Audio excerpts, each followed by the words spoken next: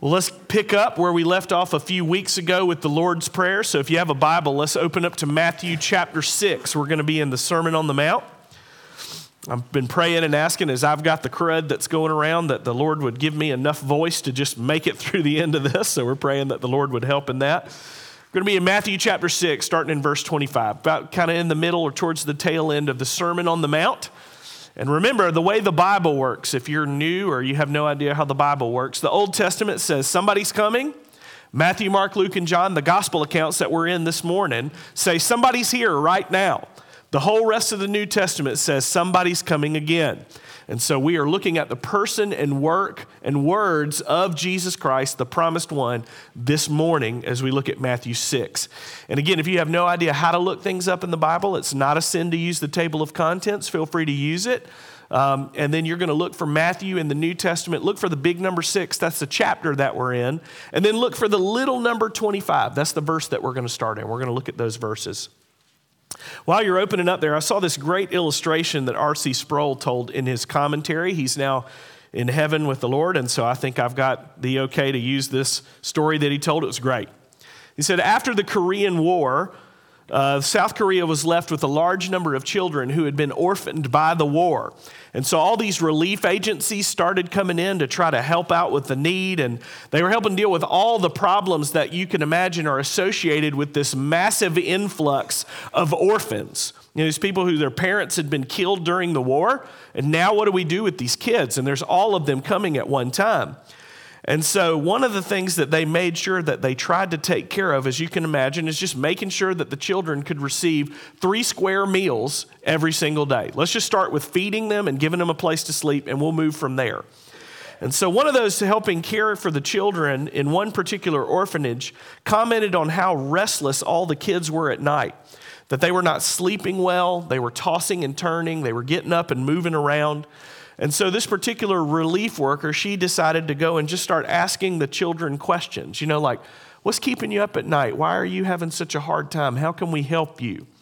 And one of the things that she noticed after all of these different interviews and quick little questions that she had with these students, there was a recurring theme to their answer. They all basically worried about, is there going to be enough food tomorrow? We know that we've been fed up until this point, but as you can imagine, we're in a war-torn area. Their parents are now gone. The people that have been providing for them are gone. Now we're in the hands of strangers. And they were staying up at night because they were worried, is there going to be enough food tomorrow? And it kept them up. And so to help the children sleep better at night, the relief workers did something that was pretty ingenious. What they did was they would put a single piece of bread in the children's hands before they went to sleep at night. Think about like an edible teddy bear. And the bread was not intended to be eaten, although we all know that it was. But what it was designed to do is the children were asked to simply hold it while they went to sleep like a little teddy bear. And what that did was that slice of bread served as a security blanket for the children. It reminded them that there is going to be plenty of food for tomorrow. We're going to give you is almost like this is a promise that's going to happen tomorrow. You got fed, you can go to sleep at night knowing there's bread for tomorrow. And they didn't need to worry. And you think about that story and it's an incredible story. But it's something that we all struggle with at the heart level. We can all identify with this story because at the heart level, we're all asking a question. And we're asking this, is there going to be enough for tomorrow? Many in DeKalb County actually worry about food. Local educator Jennifer Barnett wrote in her doctoral dissertation in 2016 that 8,500 residents in our county would be considered food insecure. And I'm sure those numbers have only increased, especially as inflation is ripping and roaring in our county and in our nation. And so I'd like to give a quick little plug for Backpacks of Blessing. We've got a school right up the road here. And what we do is we partner with other churches and we put food in kids' backpacks that the administrators have said that these folks don't have enough food to last them over the weekend.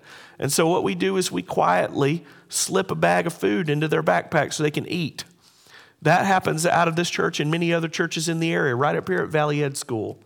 Also, Bread of Life that serves folks downtown.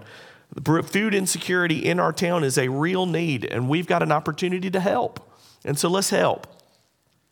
You might not worry about food insecurity, but I bet you ask a similar question about other areas of your life when you think about, is there going to be enough for tomorrow? You may ask, will the retirement funds hold up? Do I have enough life insurance? Will this relationship last? How will I or we pay for college? I know that one. Will I get laid off from my job? Will my business survive? Will this car keep running? Will my parents stay together? As the sickness worsens, will I have enough time to spend with my family and leave them in good shape? You can imagine we all ask those kind of questions, and we're all wondering at the heart level, is there going to be enough for tomorrow? And we all deal with anxiety and insecurity in some form in our lives, and defined it's a feeling of worry or nervousness or unease, typically about an imminent event or something with an uncertain outcome. And so we all struggle with this. But the larger questions are these. What do we do with it? Where do we take it? And how does a proper understanding of the gospel and our relationship with God impact the way we think about living in an anxious world? Let's find out.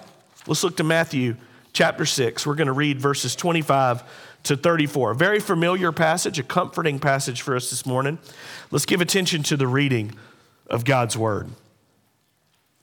Therefore, I tell you, do not be anxious about your life, or what you will eat, or what you will drink, nor about your body, or what you will put on. Is not life more than food, and the body more than clothing?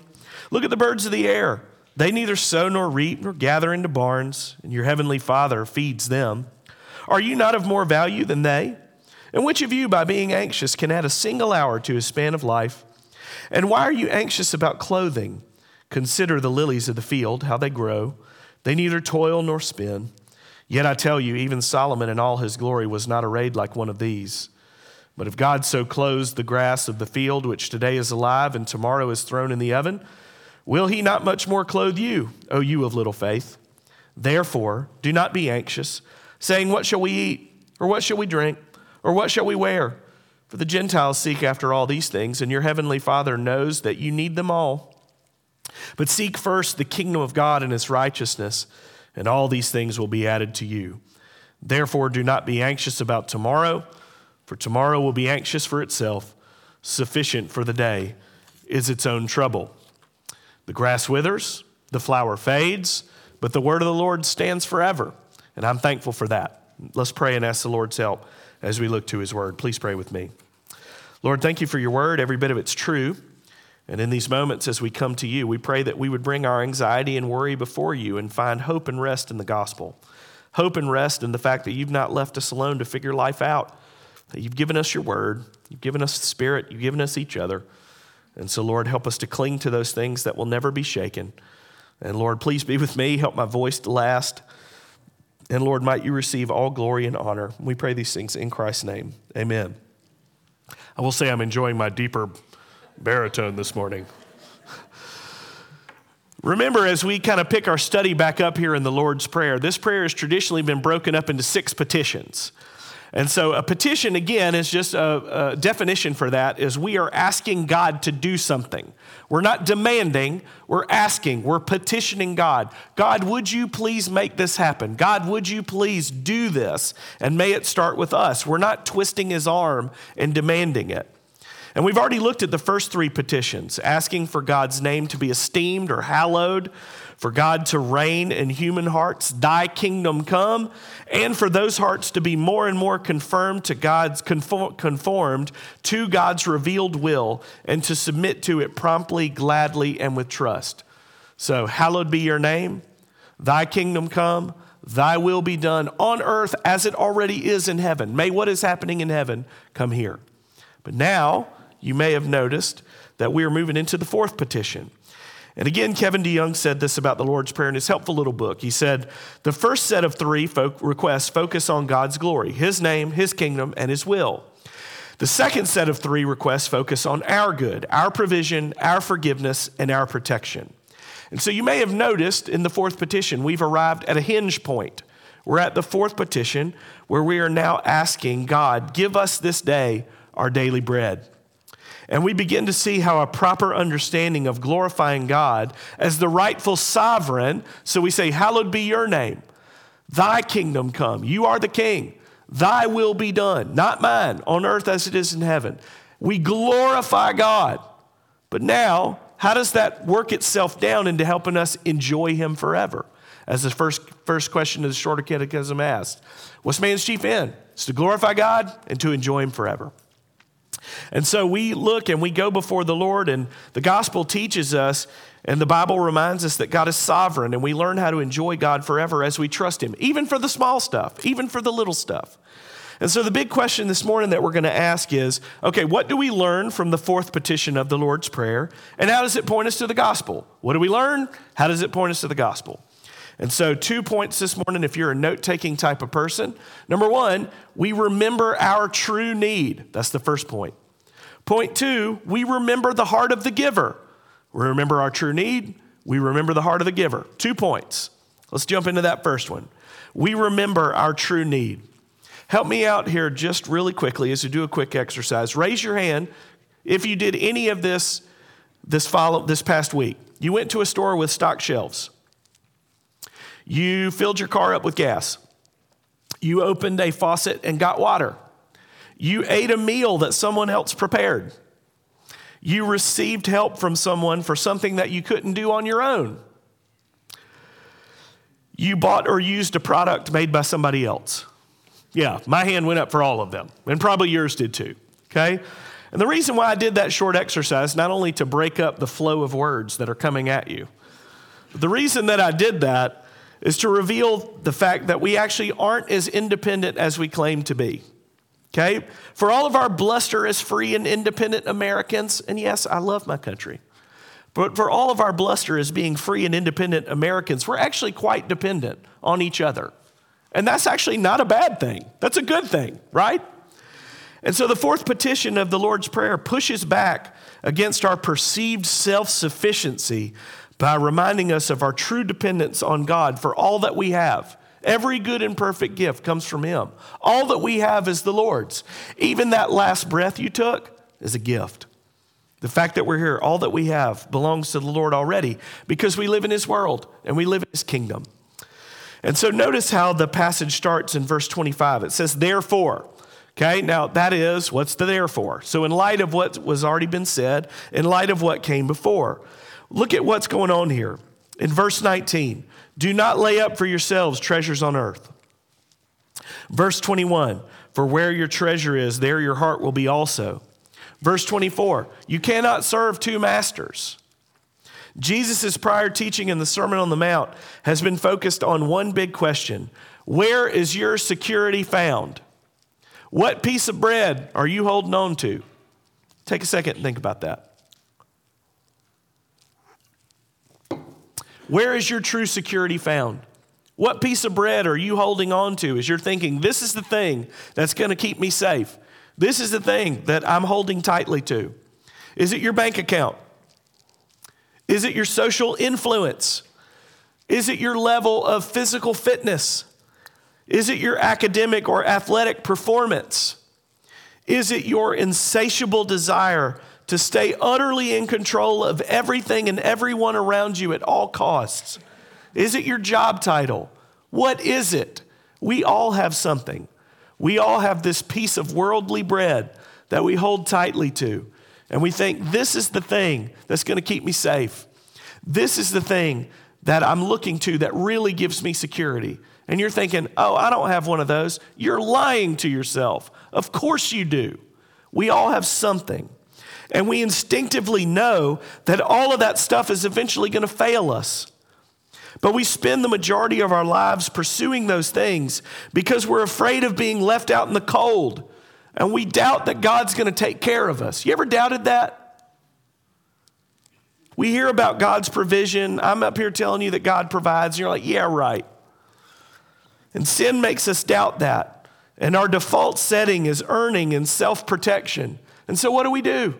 We roll our sleeves up and we get to work and we do it all by ourselves.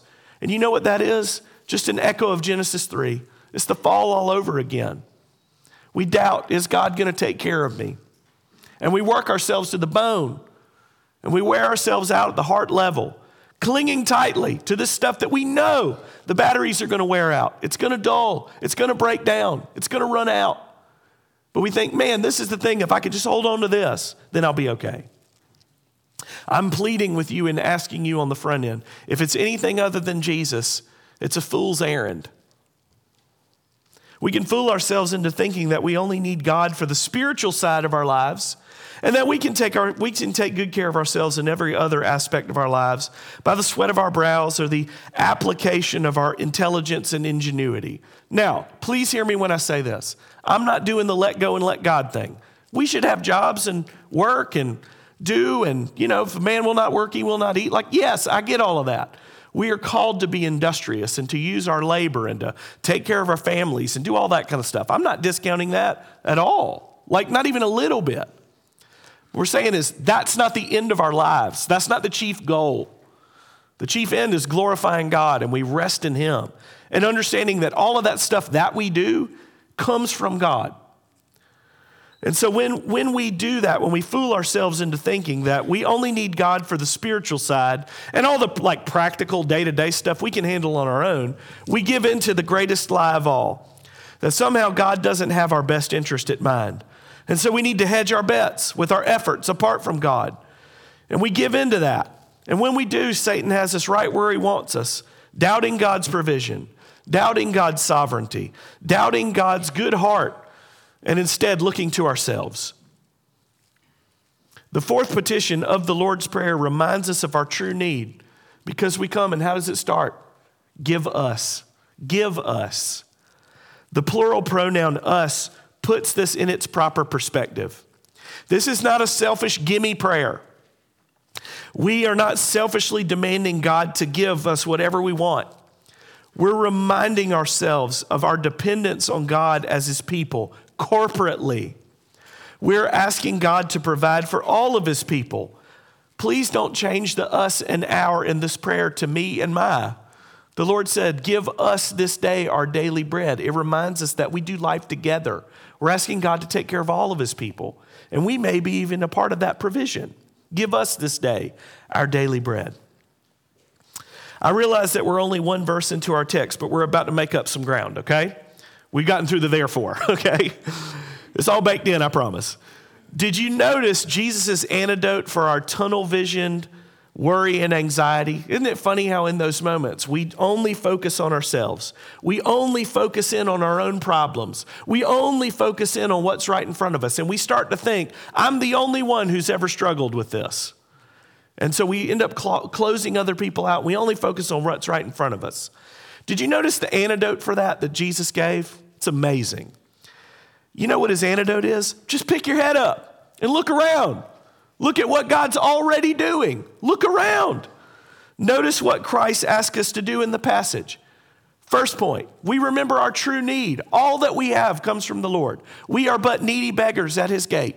But yet, we're His children if we trust Him by faith. We remember our true need. We're not the sovereign. We're not the creator of all things. We're just a part of His creation. But yet, we remember His good heart because we forget it. That's our second point. Remember the heart of the giver. Look at what Christ asked us to do in the passage. Look at the birds. Look at the lilies. Look at verse 26.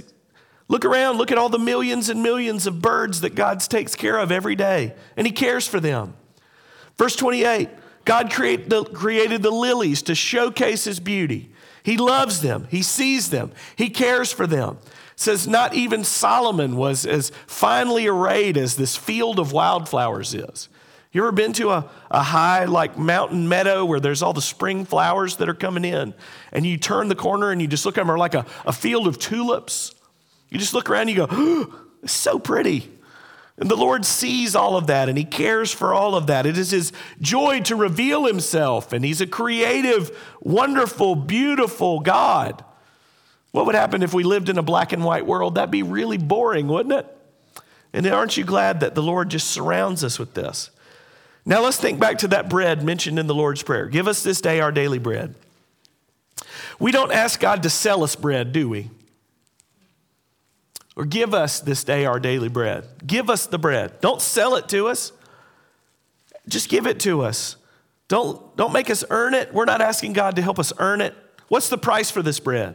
We come before Him with humility and we ask Him to provide it. Why? Because God is a benevolent God of providence who takes care of his creation, and especially those who bear his image. Did you not see? Hey, look around. If God takes care of the birds and the flowers and all of these things, will he not also more and more take care of you who are made in his image?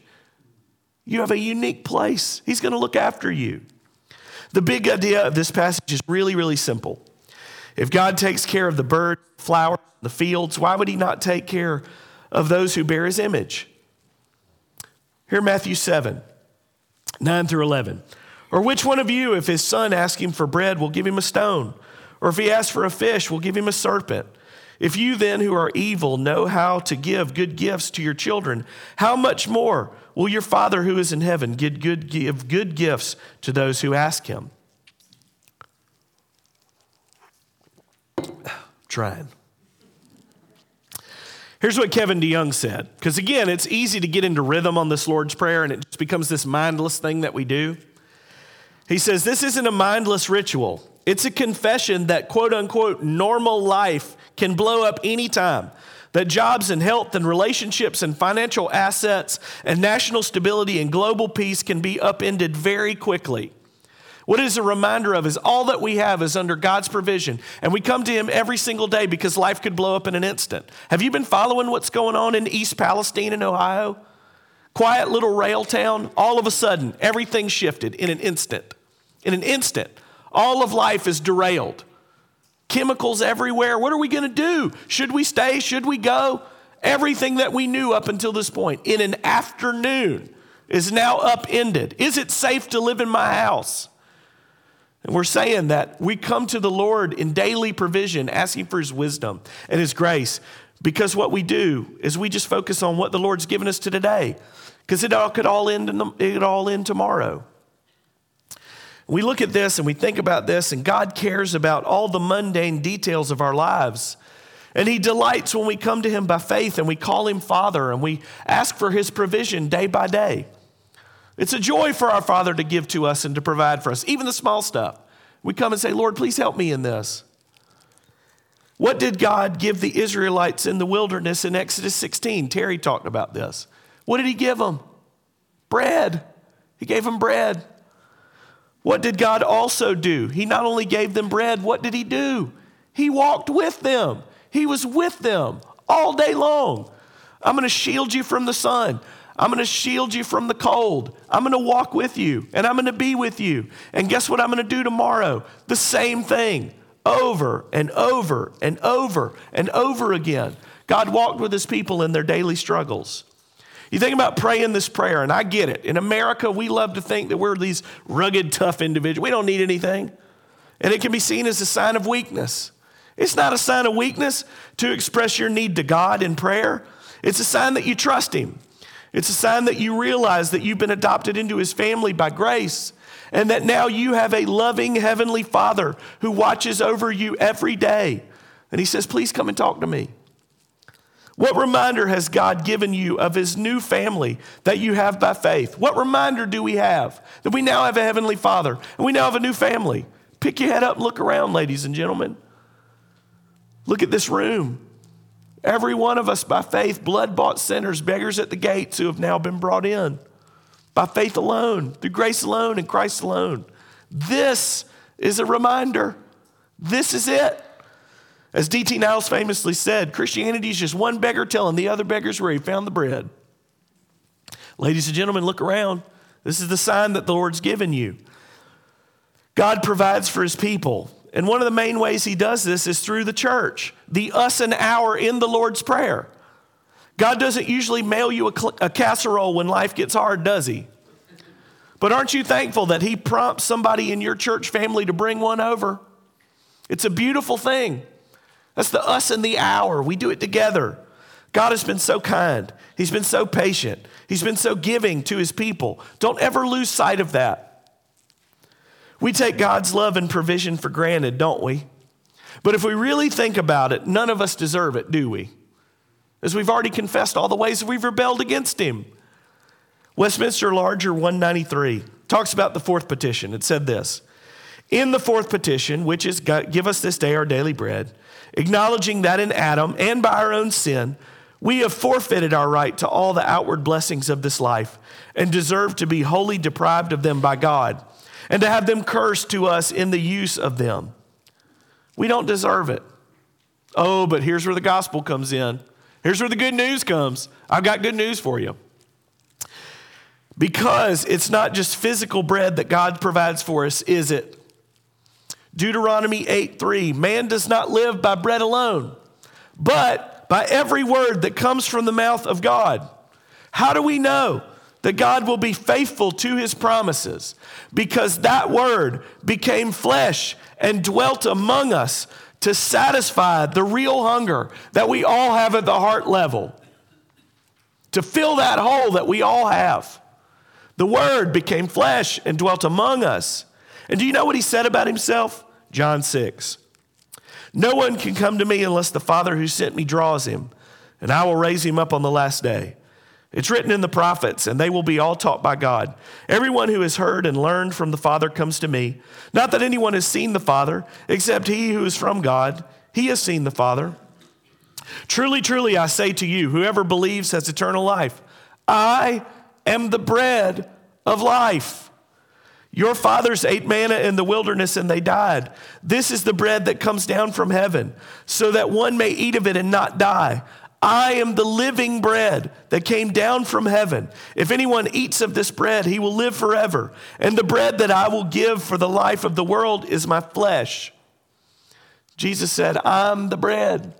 I'm that bread that's been missing. I'm the thing that's going to crave that hunger at the heart level. He's like, that's me. I'm that bread. Look to me. Look and live. We think about this word providence. Here's what Sproul said. Providence is about God's provision. An integral element of that providence is his provision for the ultimate need for salvation. He provided Jesus, the Lamb without blemish, who was crucified for us. So again, we're focusing on the heart of the giver. How do we know that the heart of the giver is good? How do we know that God is going to be faithful to his word? What reminder has God given us to remember Christ's sacrifice for us? How do we really know that he's that good? Luke 22, and he took bread, and when he had given thanks, he broke it, and he gave it to them and said, this is my body, which is given for you. Do this in remembrance of me. When did Christ sacrifice himself for us? When we were at our most deserving? When we were at our most beautiful? When we had worked hard enough to finally gain our way in? Is that when Christ died for us? No. And that's why the gospel's good news. After proving to him that we're now worthy of his affection, then and only then did he die for us? No. Romans 5:8, but God shows his love for us in this, while we were still sinners, Christ died for us. If you are here and you do not trust Christ by faith, I am so glad that you're here. Really, I am. The only thing that I have is to hold up the bread of life to you. We hold up Jesus Christ and we say, give up your self-salvation project. Throw that old stale piece of bread that you are clinging to on the floor and run to Christ. It's not going to work out the way that you think it is. You think, oh, I can still cling to this. You cannot serve two masters. Run to the Lord. Trust in the Lord. Rest in the Lord. Look to him. Look to Christ. He's the only one. Look to him. Rest in him. Realize that you don't need to go get your life all put together before he's going to love you. That's not the gospel. That's moralism.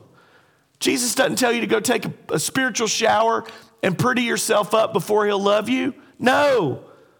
It's the parable of the prodigal son, is it not? Stinking, smelling. The father runs towards him and embraces him. He says, this my son has returned. That's why the gospel's good news. Because it's not about you cleaning yourself up. It's look to Jesus and live. Look to him, rest in him, trust in him. It's the fastball every week. Look to Christ, rest in Christ, trust in Christ. He's that good. It's all of Christ. You think about just how good and kind God has been to us. Put your trust in Christ, not that stale piece of earthly bread that you're so jealously clinging to. Jesus will never fail you. He will never leave you or forsake you, ever. Do you know and trust Jesus Christ by faith alone? Do you know and do you trust and have you tasted this bread of life? Have you? Do you?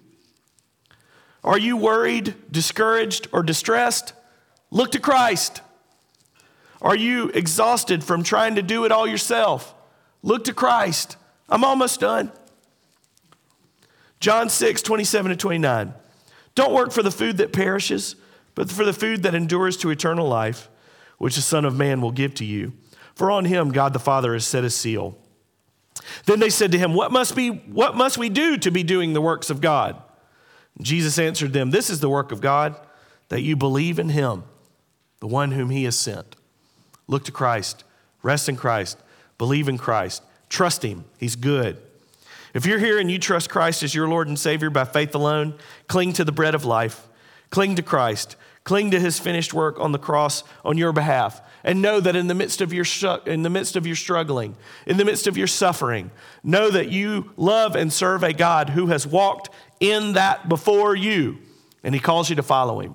He knows what it's like, and we draw near to him. Cling to the crucified one who hung in your place to secure your undeserved seat at the heavenly banquet without end. Christ's work is finished.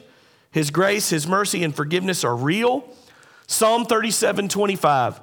I have been young and am now old and have not seen the righteous forsaken or his children begging for bread. Every blessed word of it. Trust Christ. Run to him daily. Find rest for your weary soul. Look to Christ. When he is your daily portion, your heart will finally be full. The bread of the world's not going to do it. We look to Christ. He's our portion. Let me tell you a quick story. 1904, a woman named Sevilla Martin went to visit an ill and bedridden friend. And as she sat by her bedside, she listened as her friend talked about all of her discouragement and fear from being sick. And as she sat there and she was listening to her friend also told the story of how in the midst of her just laying in the hospital bed and just being depressed and am I ever going to get better? She looked up and she saw a sparrow land on the windowsill. She saw a little sparrow. And she remembered that the same God who watched over that sparrow was also watching over her. She drew that from Matthew 10:29-31. Are not 2 sparrows sold for a penny? And not one of them will fall to the ground apart from your Father. But even the hairs of your head are all numbered. Fear not, therefore. You are of more value than many sparrows. Miss Martin went home and penned a poem based on the conversation that she had with her friend.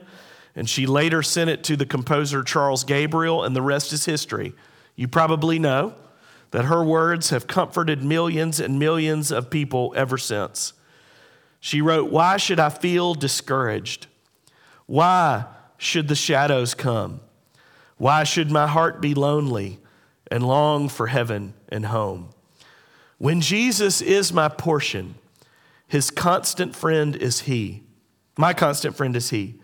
His eye is on the sparrow, and I know he watches me. And I sing because I'm happy. I sing because I'm free. His eye is on the sparrow, and I know what? That he watches me.